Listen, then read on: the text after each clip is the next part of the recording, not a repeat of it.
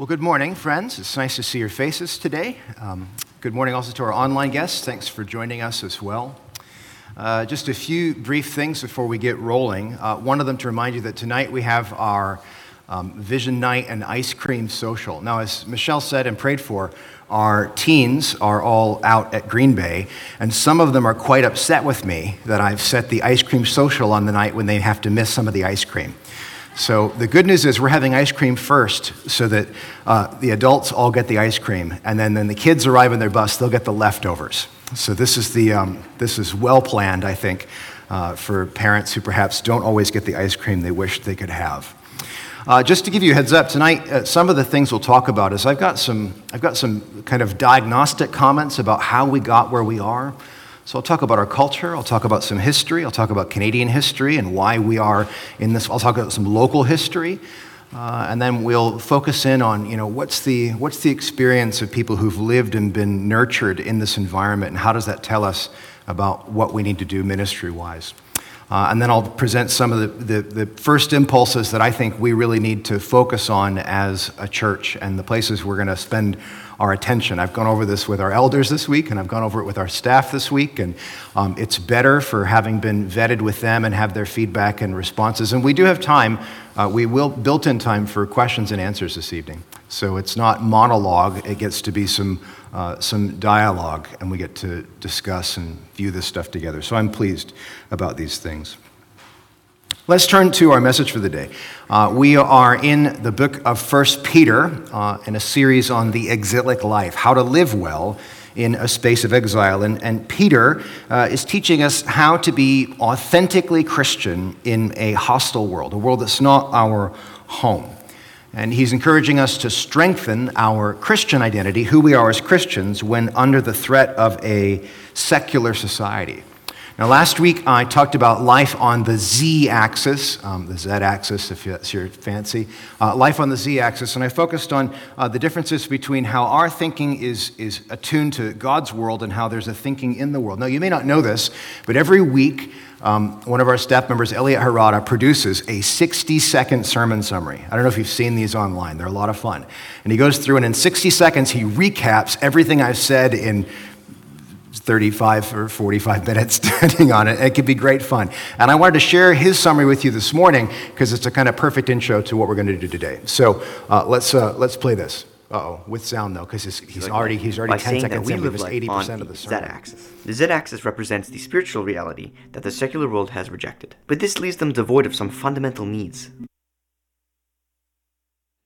This week in 1 Peter, we further the idea of this exilic life by saying that we live life on the Z-axis. The Z-axis represents the spiritual reality that the secular world has rejected, but this leaves them devoid of some fundamental needs. Jesus said we don't live by bread alone, but from every word from the mouth of God. One thing that this life gives us is meaning. Without God, what anyone does is doomed to be erased from history. So if something is meaningful, it's because God gives it meaning. The Z-axis also clarifies our decision-making. What do we want? How do we get it? What's the best life for us?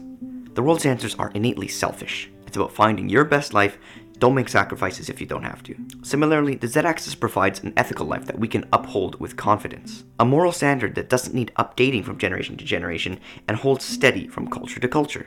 Rejecting this reality is rejecting the fountain of life to drink swamp water with broken teacups. In a meaningless, aimless, lawless world, we alone have the way that brings purpose, direction, order, and inexpressible joy. It's impressive. Now, well done. He's not here to receive your applause, but I encourage you to watch those. They're good fun. He does a great job of summarizing those things. You remember the old Micro Machines commercials where the guy spoke really fast? One of you laughed because you remember, and I've dated my age. Some of you have no idea what Micro Machines are, and that's okay. That's okay. We don't all have to be on the same page on these things. Today's passage picks up exactly where we left off from last week. And before I read it, I'll just give you a kind of a quick overview. We talked about life on the Z-axis, and now what Peter's going to do, he's going to highlight the privilege of knowing what we know. It's an immense privilege to know these things. And then he's going to turn and highlight the responsibility that comes as a consequence of knowing these things. So privilege followed by responsibility. And he ends the passage with some really focused words on holiness. And so we're also going to pause at the end and focus on what does it mean to be holy as God is holy.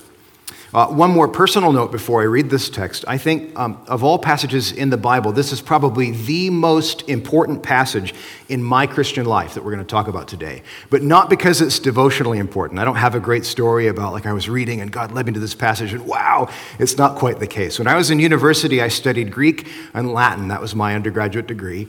And in my Greek final class, the senior seminar, the capstone course, I was assigned to write an exegesis paper on a passage in the New Testament that quoted the Old Testament.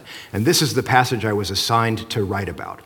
And so I spent several months going deep, and my first time ever really exploring and exposing what's going on in the Bible, especially in the Bible when the Old Testament is used in the New Testament. And so that was that. And then I finally, when Lisa and I got married, we moved to Vancouver in 2005, and I was standing in line at the coffee shop at Regent College, and I introduced myself to the person in front of me. He says, "My name is Rick Watts." I said, "Oh, Ricky Watts, Isaiah's New Exodus and Mark. I'd read this book in the class," and his face almost fell off. He's like, "You've read my book?" He was unbelievable. And so because of that conversation, I ended up becoming one of Rick's marking TAs. And so for the next 3 years, I was the exegesis TA at Regent because of this passage, where I read 50 papers every year on 1 Peter. And I spent so much time in 1 Peter, 50 of the same paper. Grading is quite tedious and onerous. And so that was transformative. And so without exaggeration, I can say that no passage of Scripture has been more formative to my understanding of how to read the Bible. This is the beginning of me understanding how to read the Bible, is this passage. So it's a special place in my heart. And with that in mind, let's look together at the book of 1 Peter chapter 1, verses 10 through 16. You're welcome to follow on the screen. If you have your paper Bibles, I encourage you to follow along there. I'll read from mine. Peter says, "As to this salvation, the prophets who prophesied of the grace that would come to you made careful searches and inquiries, seeking to know what person or time the Spirit of Christ within them was indicating as he predicted the sufferings of Christ and the glories to follow. It was revealed to them that they were not serving themselves, but you, in these things which now have been announced to you through those who preached the gospel to you by the Holy Spirit sent from heaven, things into which angels long to look. Therefore, prepare your minds for action. Keep sober in spirit. Fix your hope completely on the grace to be brought to you at the revelation of Jesus Christ. As obedient children, do not be conformed to the former lusts which were yours in your ignorance, but like the Holy One who called you, be holy yourselves in all your behavior, because it is written, 'You shall be holy, for I am holy.'" Okay? This is our word for today. Now, as I said, this passage breaks down, I think, into two sections, one on privilege and one on responsibility. Verses 10, 11, and 12 highlight the privilege of receiving the news of what Christ has done for us, and verses 13, 14, 15, and 16 focus on the responsibility that comes as a consequence of receiving these things. We'll take some moments focusing on each part, and then we'll land on the question of holiness and how to be holy. So let's look together at privilege, verses 10 through 12. First, verses 10 and 11, I'll read them again. "As to this salvation, the prophets who prophesied by the grace that would come to you made careful searches and inquiries, seeking to know what person or time the Spirit of Christ within them was indicating as he predicted the sufferings of Christ and the glories to follow." The prophets who prophesied, Peter says. This is the Old Testament writers. These are people like Isaiah and Jeremiah and Malachi and Moses. These are the people that Peter has in mind. They, he says, were looking for something. They were looking ahead for something to come. They knew that the entire architecture of the Old Testament in which they were inhabitants living out pointed towards something special, something that they didn't quite conceive of what was happening. They knew that God was coming, but they couldn't conceive of quite how that was going to be. And Peter says explicitly that the Spirit of God, the Spirit of prophecy, was at work in them. He was motivating them. He was energizing them. He was pointing them towards his own plans and purposes without revealing the full scope of them, orchestrating the events of history in preparation for the arrival of Jesus Christ. The whole orchestration of the Old Testament is motivated by the Spirit towards this arrival of Christ in the flesh. And so everything in the experience of Israel points toward Christ, even though they couldn't quite conceive of it at the time. We've got the piece that makes sense of the puzzle, is what he's saying. And this brings us to verse 12. "It was revealed to them, those prophets, that they were not serving themselves, but you, in these things which have now been announced to you through those who preach the gospel to you by the Holy Spirit sent from heaven, things into which angels long to look." So this first phrase, they were not serving themselves. They knew it wasn't about them. In receiving the Spirit and the words of prophecies, they knew that it wasn't really for them. They were serving someone in the future. you and me. They were serving us somehow. And the whole business of salvation history lands on the church of Jesus Christ. Now, it's really not difficult to imagine the sense of anticipation that followed this. I'm old enough to remember in 1999 when they released The Phantom Menace in theaters. It was the first Star Wars movie in theaters since 1983, and it was so exciting. And we queued up and lined up to get ready to go see it, and we waited with eager anticipation for the arrival of that movie. It was a similar experience in 2001, getting lined up at midnight for the midnight showing of The Lord of the Rings, The Fellowship of the Ring. And I was there in line, and I wasn't dressed up, but there were people all dressed up and ready to go. And I got into my theater, and my whole row was like a cast members. This is before people dressed up. It was crazy. It was nuts, and people were eagerly anticipating what was happening. Some of you, even right now, are eagerly checking your phones for information on October 21st when the next Taylor Swift album will drop. Eager anticipation for something coming. And the point is, you get it. You get that anticipation. You get that excitement. And something of that excitement, Peter is saying, is in the hearts of the prophets who are looking forward to what's coming. It's coming. It's coming. We know it's coming. It's been prophesied. It's on its way. And with the same sense of anticipation, I want to suggest to you that the greatest album drop of all time, the most anticipated album drop of all time, is when Jesus Christ was born to the Virgin Mary. Whoa. That was it. The most significant event. And that sense of momentousness, of memorability, the sense of this is it. This is an emotional experience of what we would call kairos time. Kairos means this momentary time. This is our moment. This is it. The things are happening now. This is the appointed time.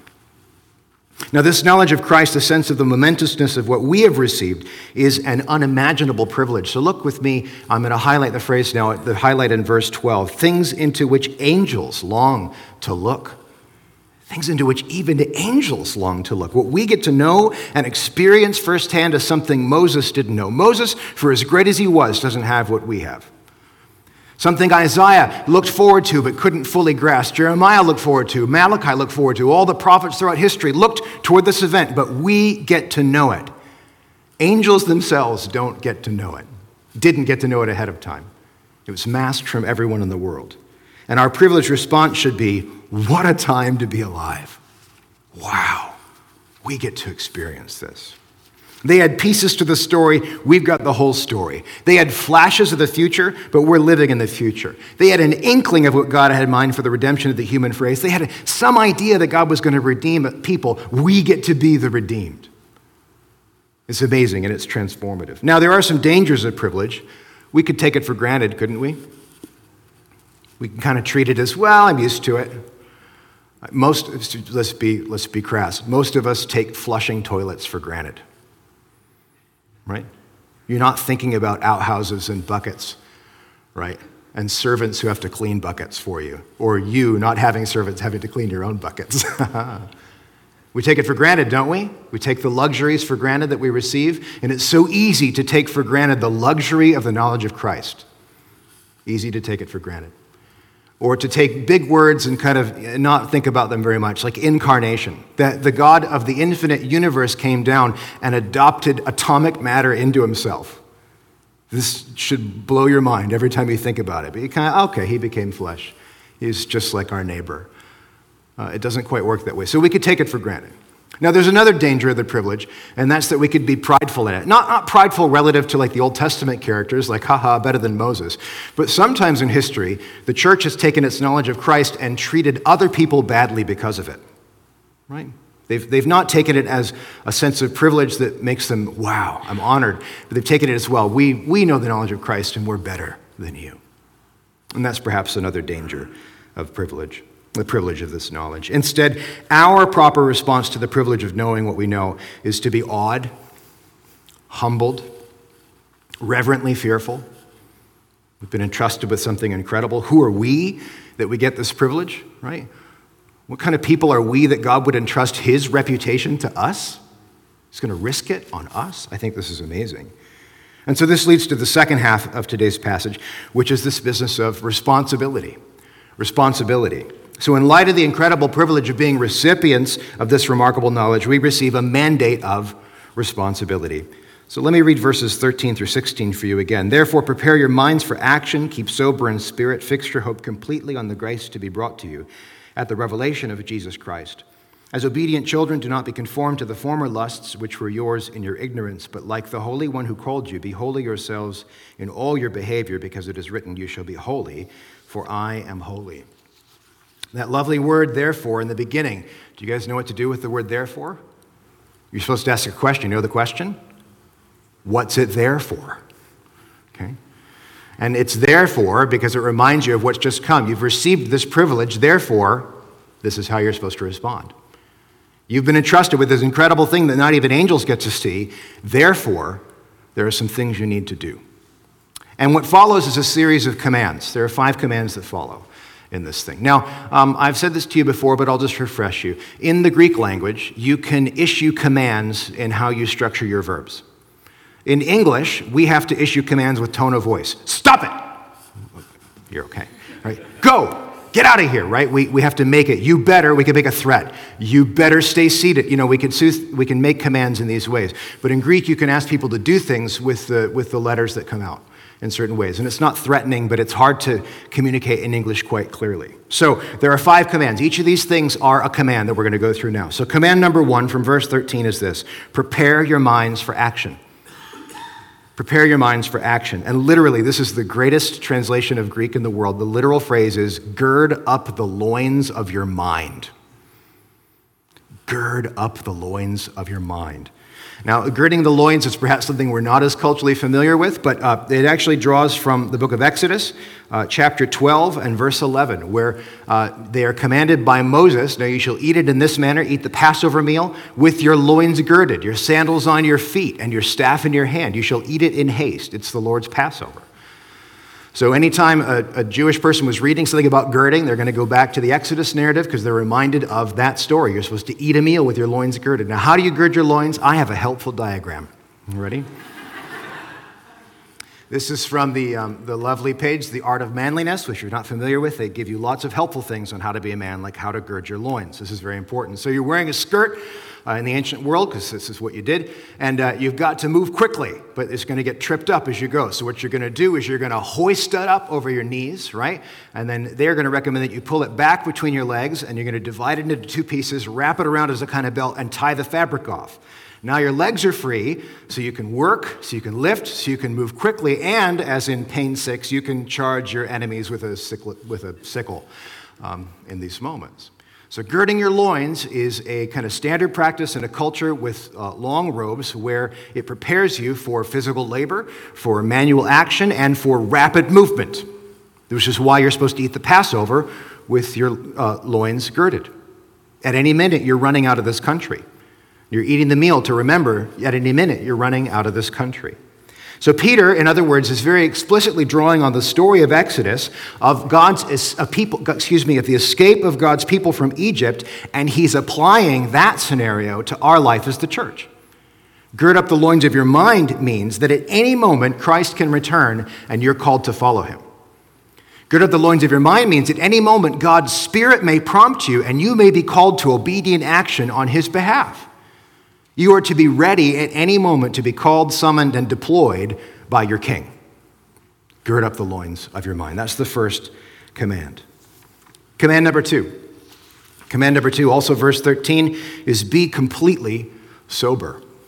Be completely sober. Now, some of your translations will have the word completely attached to hope completely. I think on my look at the text, it looks like completely belongs with sober. Let's talk about this for a minute. The word nephantes, which means be sober, also means be self-controlled or well-balanced or a person of restraint.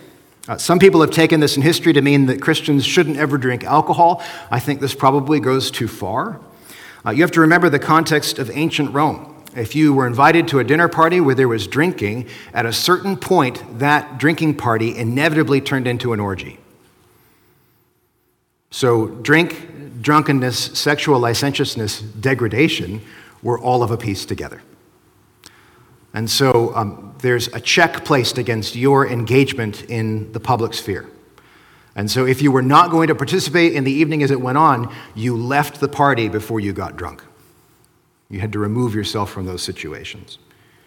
Now, it's worth mentioning that drunkenness is also a form of escapism from pain. In the ancient world, there weren't a lot of substances you could take into yourself that would alter your mind and give you a sense of uplift. There weren't, didn't have TVs to watch, you didn't have things to do. It wasn't the same space as now. And so, escapism was in the background of this as well. And I think this presents us with a challenging question, which is, where are we turning to substances or to experiences to kind of dull the pain of life? Where are we dulling ourselves against things that hurt? I think that's why it's important that the word totally is tied to be totally, completely is tied to sobriety here. Be completely level-headed. Be clear-headed for the moment that Christ calls you. It's about readiness. There's more. Third command. Peter says you should hope on the coming grace. This is also from verse 13.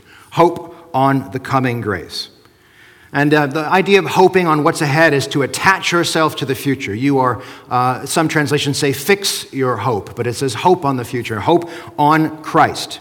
Now, Christ has come, but we know, of course, Christ is coming again. He's ascended in power, but he will return as judge and finalize his kingdom. We've got a fancy theological term for this. We call it the kingdom that is already but not yet.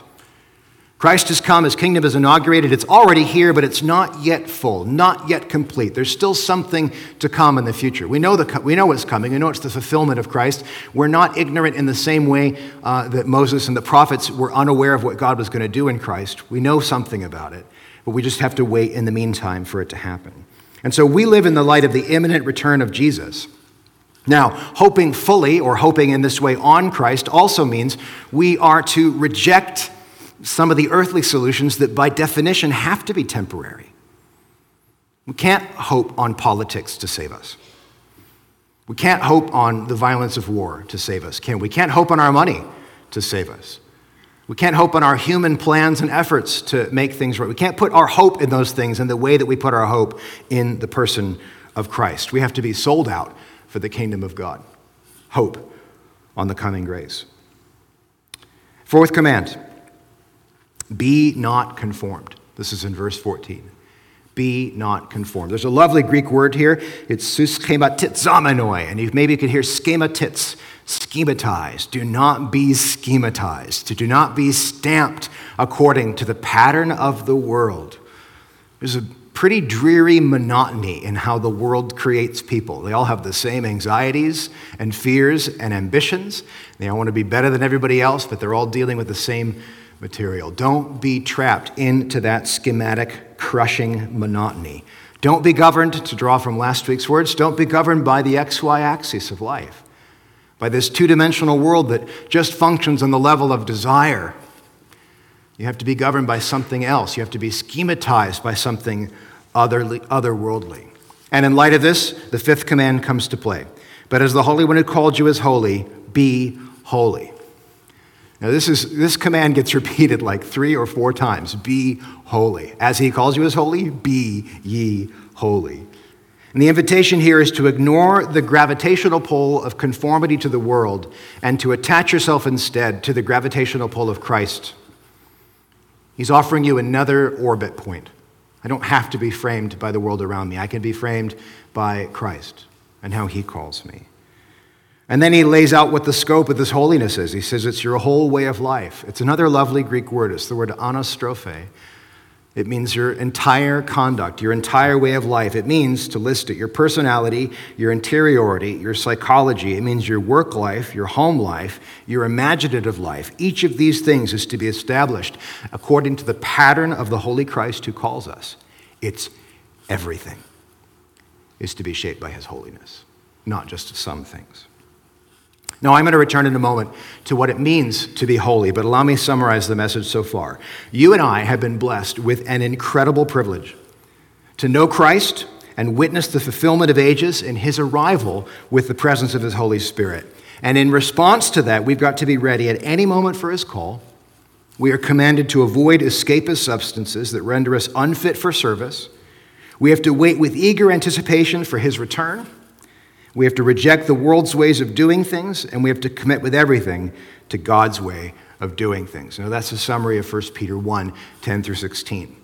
let's focus on this kind of looming question. What does it mean to be holy like God? How on earth do we do this? Look again at verse 16. Holy you must be because I am holy. That's my translation. Holy you must be because I am holy. It's a command. This time it's actually different. It's embedded in the word to be. And there's a strength in you better be. You've got to be. If it's the Picard translation, it's the make it so of these things. It has to happen. Be ye holy. We could add some stress of voice in this. Peter is here quoting the book of Leviticus. He's quoting probably two passages of Leviticus, Leviticus chapter 19, verse 2, and chapter 20, 26. And this phrase is repeated in that passage as bookends to chapters 19 and 20. It's an interesting state of repetition. Leviticus 19:2 says this. It's Moses writing to Israel. Speak to all the congregation of the sons of Israel and say to them, you shall be holy, for I, the Lord your God, am holy. Now, Leviticus, Levi is in the beginning of it. Levi, of course, is the tribe of priests. Leviticus is a book of priestly laws, priestly restrictions. It's setting, remember that priests established kind of the points of boundary interface between the world and God. If you want to reach God, you've got to find a priest in the ancient world. And so these are instructions being given to them. The Leviticus chapters 19 and 20 effectively restate the whole law. They quote from the commandments and quote from the cultural laws and quote from conduct laws.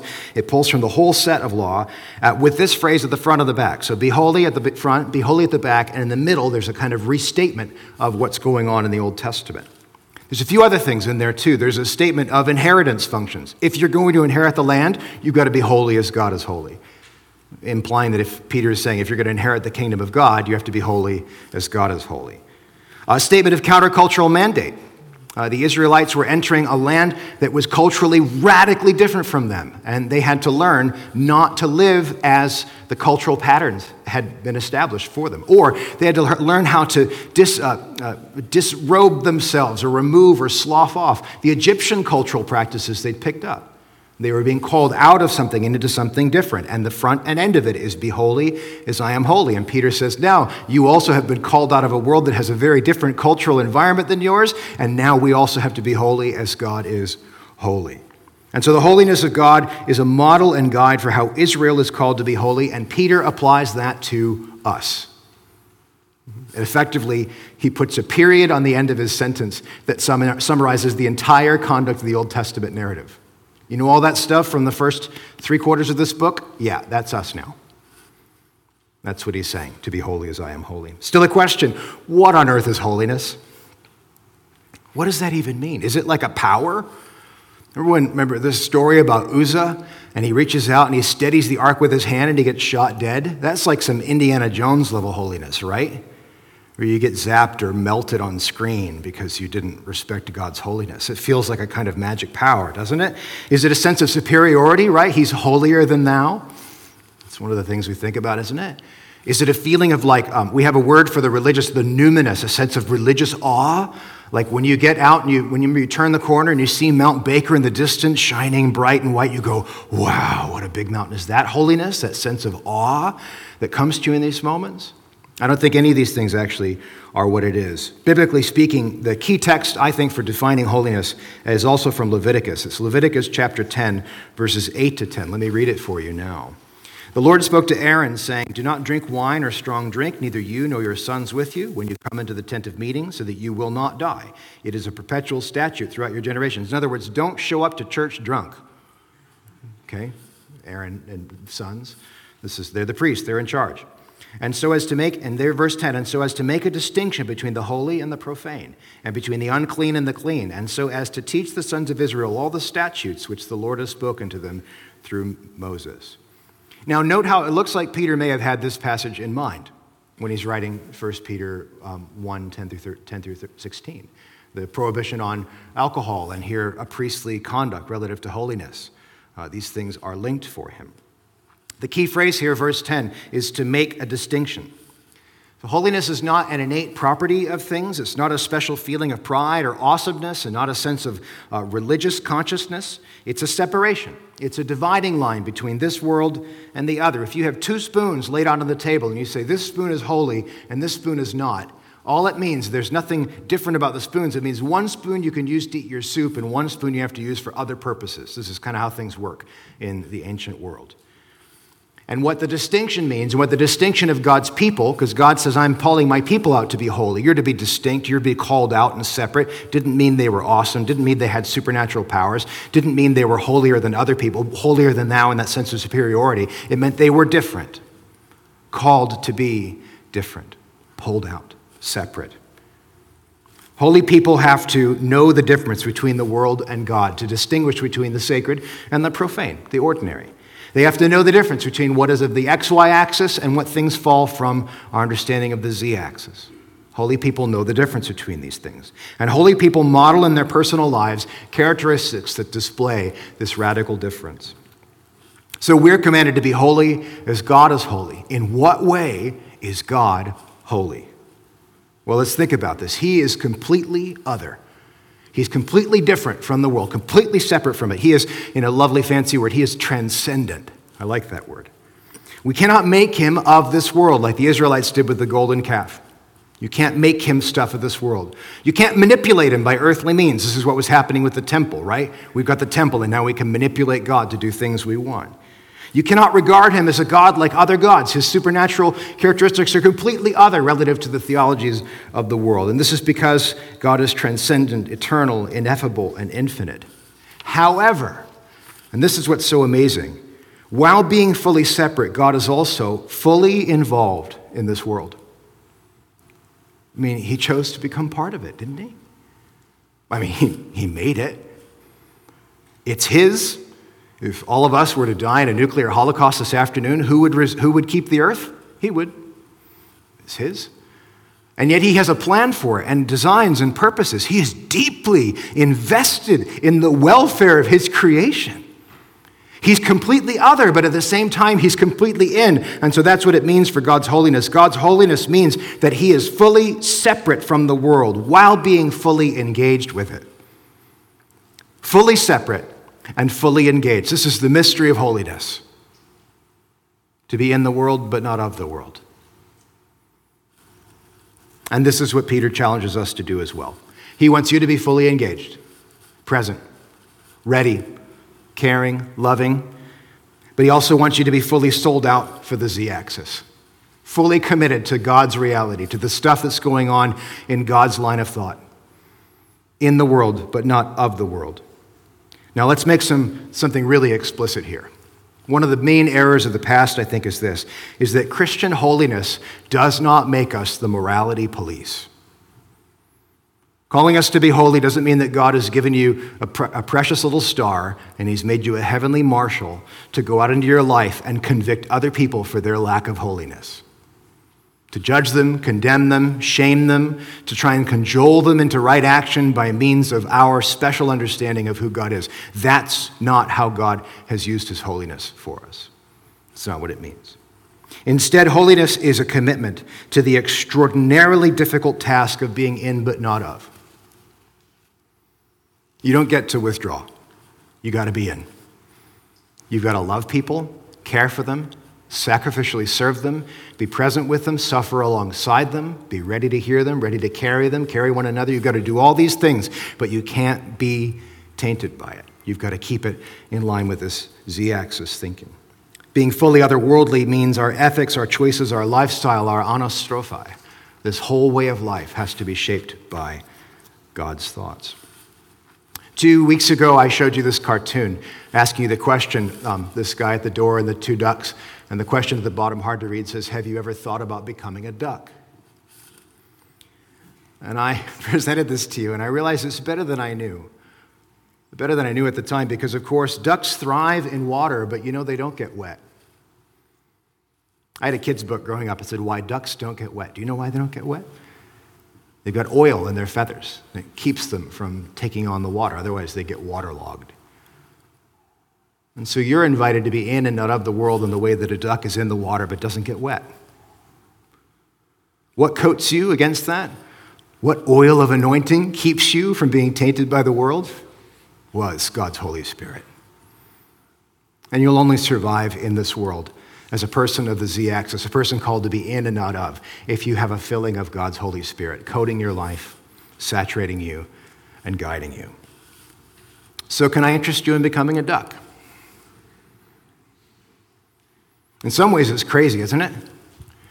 A crazy invitation to become something completely other, to be connected to God in a way that you've never been connected before, to know and be known, to be connected to the transcendent reality of God's supernatural world through the redempting work of Jesus Christ, his Son, who came in the flesh and died and rose again and now reigns in heaven on high. And in some ways, it's crazy, isn't it? And yet there's something ongoing and pervasive about it, isn't there? Maybe there's another reason you might want to become a duck. Maybe you're really tired of the world's sadnesses, tired of the world's lack of solutions. Maybe you're tired of the world's lack of ability to give you any significant meaning. Maybe you've been chasing experiences to kind of salve the wounds of pain, and you know deep in your heart that none of those experiences can cover the gaps. Maybe you've been drinking or smoking up or sleeping around, or your browser history, if we were to look at it, would embarrass you deeply. And all these things are ways to fill your heart. Maybe your credit card bill would be the thing we wouldn't want to look at. If you're tired of those things, can I interest you in becoming a duck? And Jesus offers us this.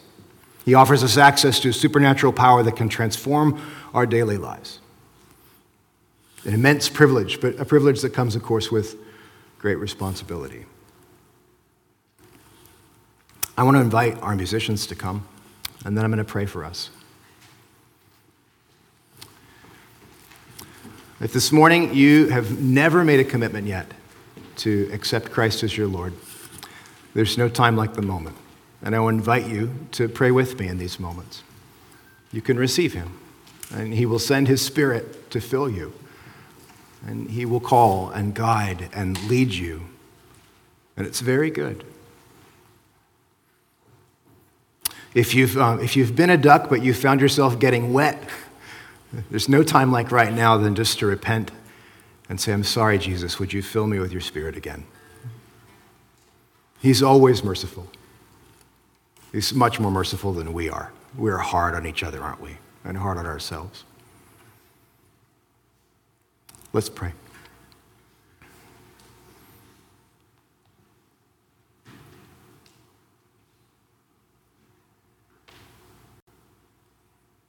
Lord, if there is a man, a woman, or a child here today who has not yet received you as their King, would you draw near to that person now? I pray that there would be no pressure from my voice or from my authority or anything like that, Lord, but that it would be you yourself drawing the person to you. And I pray that as you've made yourself known, they would in this moment admit their need for you, Lord. Admit the futility of life and of their own effort. Admit that they don't have power to do it on their own. And pray simply, Jesus, I need you. Come save me. Lord, I pray also for those today who are feeling soiled and weary, waterlogged. I pray that you would be known as the merciful King that you are, not judging and condemning, but always welcoming back those who've strayed. So welcome today, Lord. Welcome and cleanse. Thank you for this opportunity, Lord, to reflect on the privilege and responsibility. Lead us now as we seek to exalt you in the worship. We pray these things in the name of Jesus. Amen.